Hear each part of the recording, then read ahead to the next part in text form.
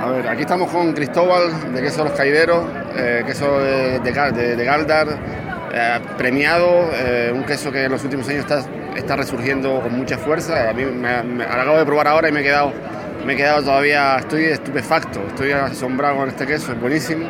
Y yo quería preguntar a Cristóbal que qué observa de los quesos hechos en las islas, sobre todo en Gran Canaria, el resurgimiento del queso. ¿Qué opinas del queso que se está haciendo ahora mismo en Gran Canaria? Los quesos que están elaborando en todo el archipiélago canario, y especialmente en Gran Canaria, son unos quesos de muy buena calidad, y lo que hay es que ya de una vez que una empresa que tenga un poder para poder hacer un traslado de queso a la península con bastante cantidad, y los quesos en su perfecto estado para que llegue con la calidad que tenemos nosotros aquí, que no pierda ningún producto, pierda la calidad, para que se vaya abriendo al mercado de península y a otros países, que tenemos un producto único en España. Y igual, el queso de Flor de Guía. Igual, esta feria colabora en que a venir tantos quesos de otras zonas, de otros países. Ahora, los canarios que estamos aquí, que pasamos, vemos los quesos, los catamos, los probamos, como te acaba de pasar a ti, que te quedaste asombrado. Esto no lo hubiera probado yo nunca. He probado muchos quesos, pero como este no. Y ahí es donde hay que apreciar la calidad de los quesos que tenemos en Gran Canaria. Hacérselo llegar a la gente para que lo pruebe, para que lo conozca, entiendo, porque muchas veces se queda a mitad de camino y no le llega incluso al que nos visita muchas veces ese queso, ese producto local, es decir. Claro. Entonces, ¿y qué piensas? ¿Crees que está gustando? ¿Está gustando el queso de Canaria? Sí, el queso de Gran Canaria está gustando y cada vez más.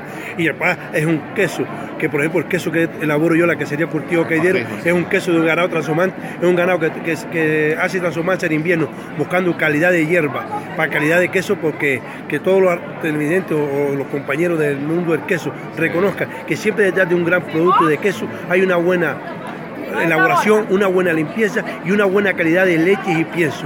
Y lo mejor que sean, entre más hierbas naturales come la oveja, mejores aromas tiene el queso y mejor paladar. Y el que hemos visto ahora, que hemos probado ahora, el de cardo, ¿cuál es muy rápido? ¿Cuál es el proceso que cuánto tiempo está afinándose ese queso? Ese queso está afinando sobre 35-40 días. Es en cámara, y con una cámara que controla la temperatura y la humedad, para que las 24 horas del día, para que él vaya creando su cremosidad lentamente. Ese queso de por sí es listo, porque no desuera nunca de entrar lo que él, sino va se mantiene lentamente hasta que él haga así su cremosidad, y ya es como por una pequeña herida que mientras está apurando no cura. En el momento que ya cierra todo es cuando cura y hace su fermentación, y es un paladar exquisito, como tú acabas de comprobar. Sí, evidentemente que sí. Oye, Cristóbal, ¿qué te digo? Gracias a ti espero para la próxima ir a la granja a visitaros. Sí, sin problema ninguno.